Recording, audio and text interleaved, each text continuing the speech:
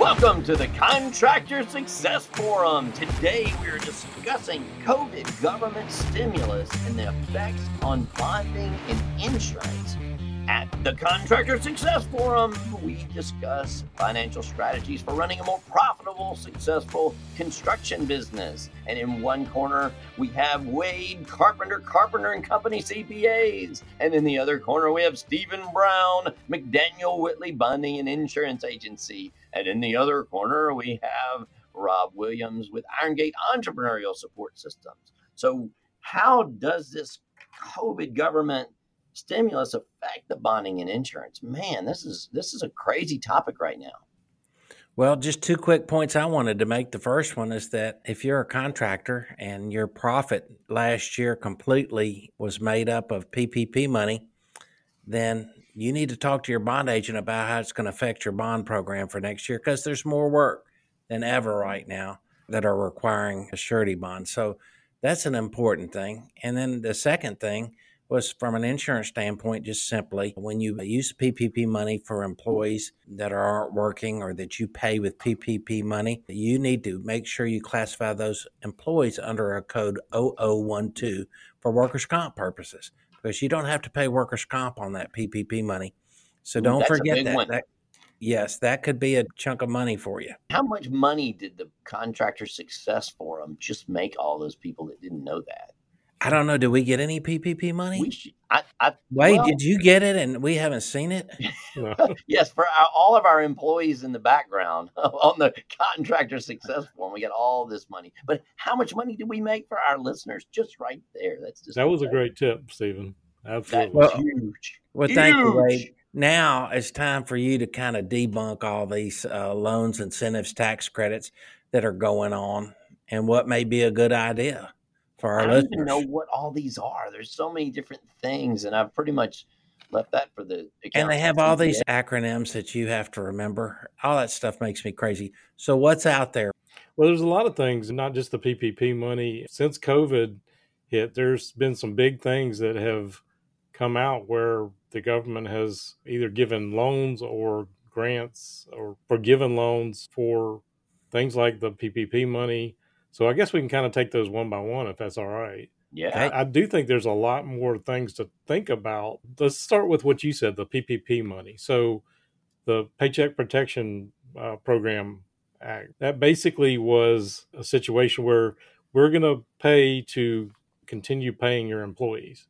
So if you continue to do that, then you basically kept your employees, and whether they were working or not, got to retain those employees. They kept a paycheck and you got reimbursed for it. Well, the reality is a lot of contractors, some slowed down, some didn't. A lot of contractors kept going when we were shut down in 2020. And if you kept your guys working, the reality of it was you just got reimbursed for your labor. So it was free money. It wasn't for everybody, but other industries, but for contractors that kept working, you got your labor reimbursed and you got this money sitting over there that eventually became non-taxable. So that's one starting point on that. There's other situations where, just sticking with the PPP loan, and I'm just kind of spitballing here, but I did have a contractor that had a payroll of about $300,000 in 2019, and two partners split up. Well, the other partner didn't have any work. So he came in to COVID and he needed cash, and he got the loan for the payroll that he had in 2019, $300,000, but his payroll may have been $60,000, $70,000. Yeah. Wow. So what happens when it's not forgiven? Well, the reality of it is the government made it a loan at 1% interest, and you had 2 years to pay it back. So it propped up a lot of these contractors, and in the situation I'm talking about, even though they had to pay it back, it was cheap money, and it propped up some contractors and helped get them working capital when they needed it. Absolutely. I guess we can go into another one when you had to pay it back and when you didn't. That's always been pretty confusing. Yeah, and as it turned out, they went through so many different rounds of what's going to happen with this and who has to essentially everybody under $150,000 loan, they forgave it all. There is some, I know, Stephen, we were talking about, I think the bonding company wants to make sure that it was forgiven. Yeah, they want a copy of that forgiveness letter to wipe it off your books as a debt. Otherwise, they're going to show that in their financial analysis. Yeah. They have no other choice. They don't know. And speaking from our standpoint, doing tax returns and things like that, on the forgiveness, I mean, we asked for those letters, and a lot of times the banks were horrible about giving those letters or reaching out to the SBA, depending on who your lender was. So definitely go get those forgiveness letters. So what happened on those loans when they forgave those? So like the 300,000, in his case, it was actually a loan. Yeah, well, if you get it forgiven though, then you have to pay taxes on that. But right? Eventually they came out and finally determined that it is not taxable. But the other question before, about this time last year, if you got something that's non-taxable and you got expenses that were used against it, is that deductible? Oh, yeah. Long story short, yes, they eventually made the expenses deductible. Wow. And I won't get too geeky about that, but when those expenses are treated, it can have a difference in your basis and taxability for the contractor too. So I won't even go into that part. We'll have a separate episode for that one. That's pretty interesting. Well, that would probably bore everybody to tears, but anyway. What about incentive loans out there, Wade? Well, so there was other things out there like you see them EIDL loans. They stand for Economic Injury Disaster Loans. And so there was actually two parts of that as well. Well, a few different rounds of it. When they were trying to first figure out what was going to go on with this, they threw out a program and they said, if you got employees, apply for it. And what they ended up doing was they gave you $1,000 per employee, essentially, up to 10 employees. So they would give you $10,000. And that eventually that's a grant. You don't have to pay it back. So essentially that turned out to be another gimme. It wasn't huge, but it was a nice little shot in the arm for it. But the rest of it, like the EIDL loans, this was a special part of the SBA where they were allowed to make loans where a traditional SBA loan can cost you a ton of money and you have to jump through a whole bunch of hoops. Well, basically they made it very easy to get them.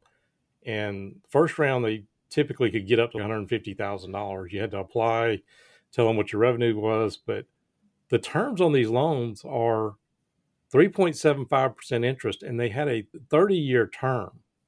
Wow. So that's stupid money, easy capital. And what I believe it did for the balance sheets of these contractors, it got them, you pumped up cash and working capital, but the majority of whatever your loan was is sitting in long-term liabilities. Yeah. So it definitely pumped up your working capital, and it propped up a lot of these contractors at the time they needed it. And I would think it would really pump up your bonding capacity. Stephen can probably talk more about like base it on working capital and you base it on equity. Right. Only 12 months worth of that 30-year loan would be a ding against your working capital. So definitely it helps you get bonding.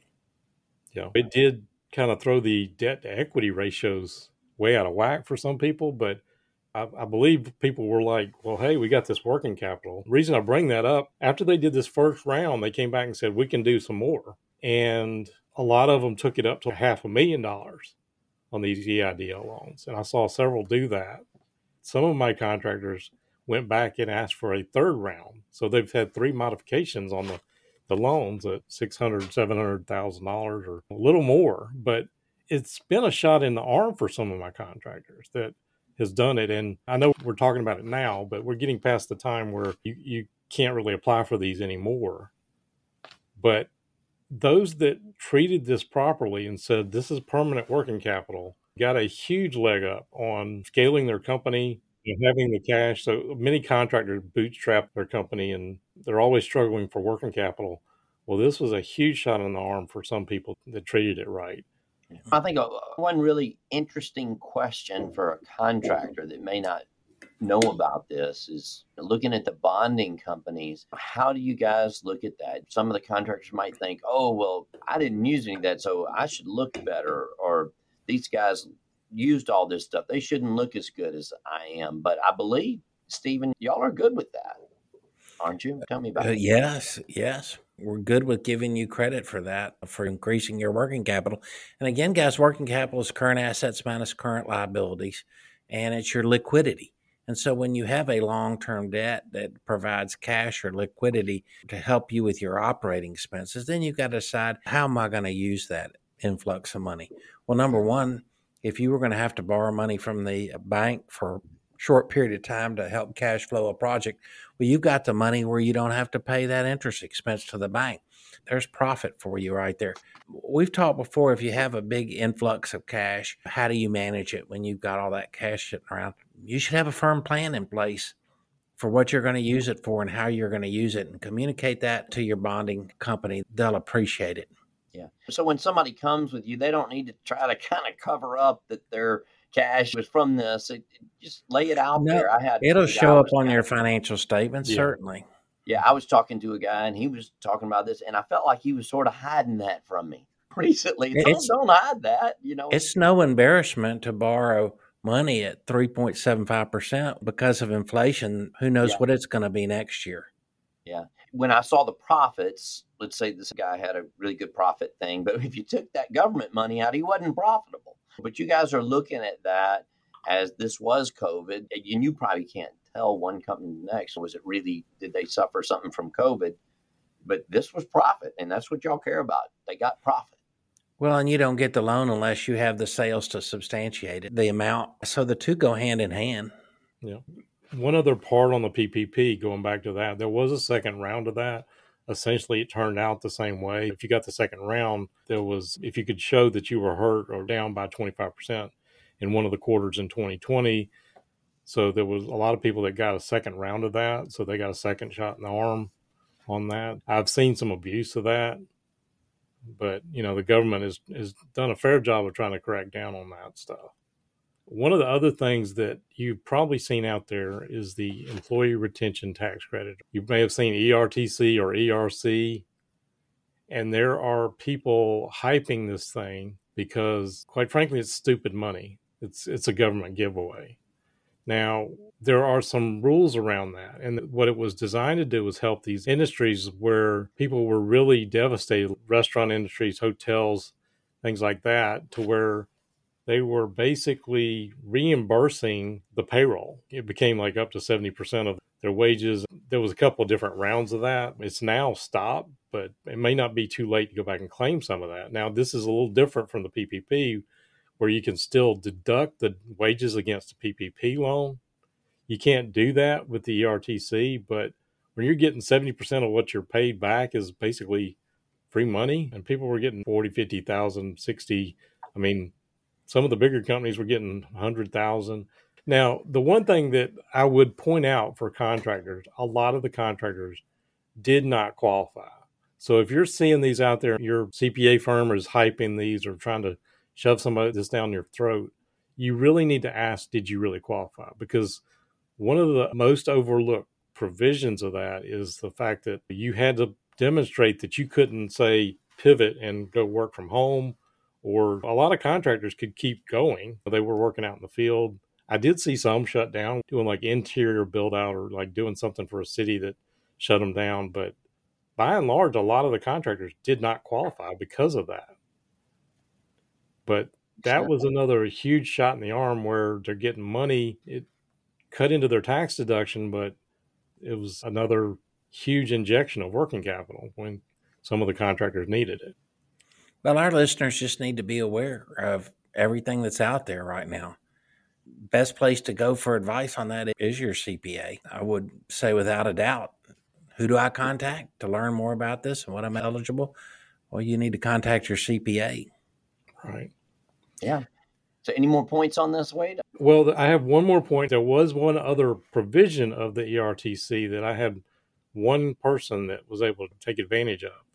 And even contractors could do this. If you started a business after February 15th of 2020, and don't quote me on that date, but it's somewhere around that, and you had payroll, there was a special provision for startup businesses around ERTC.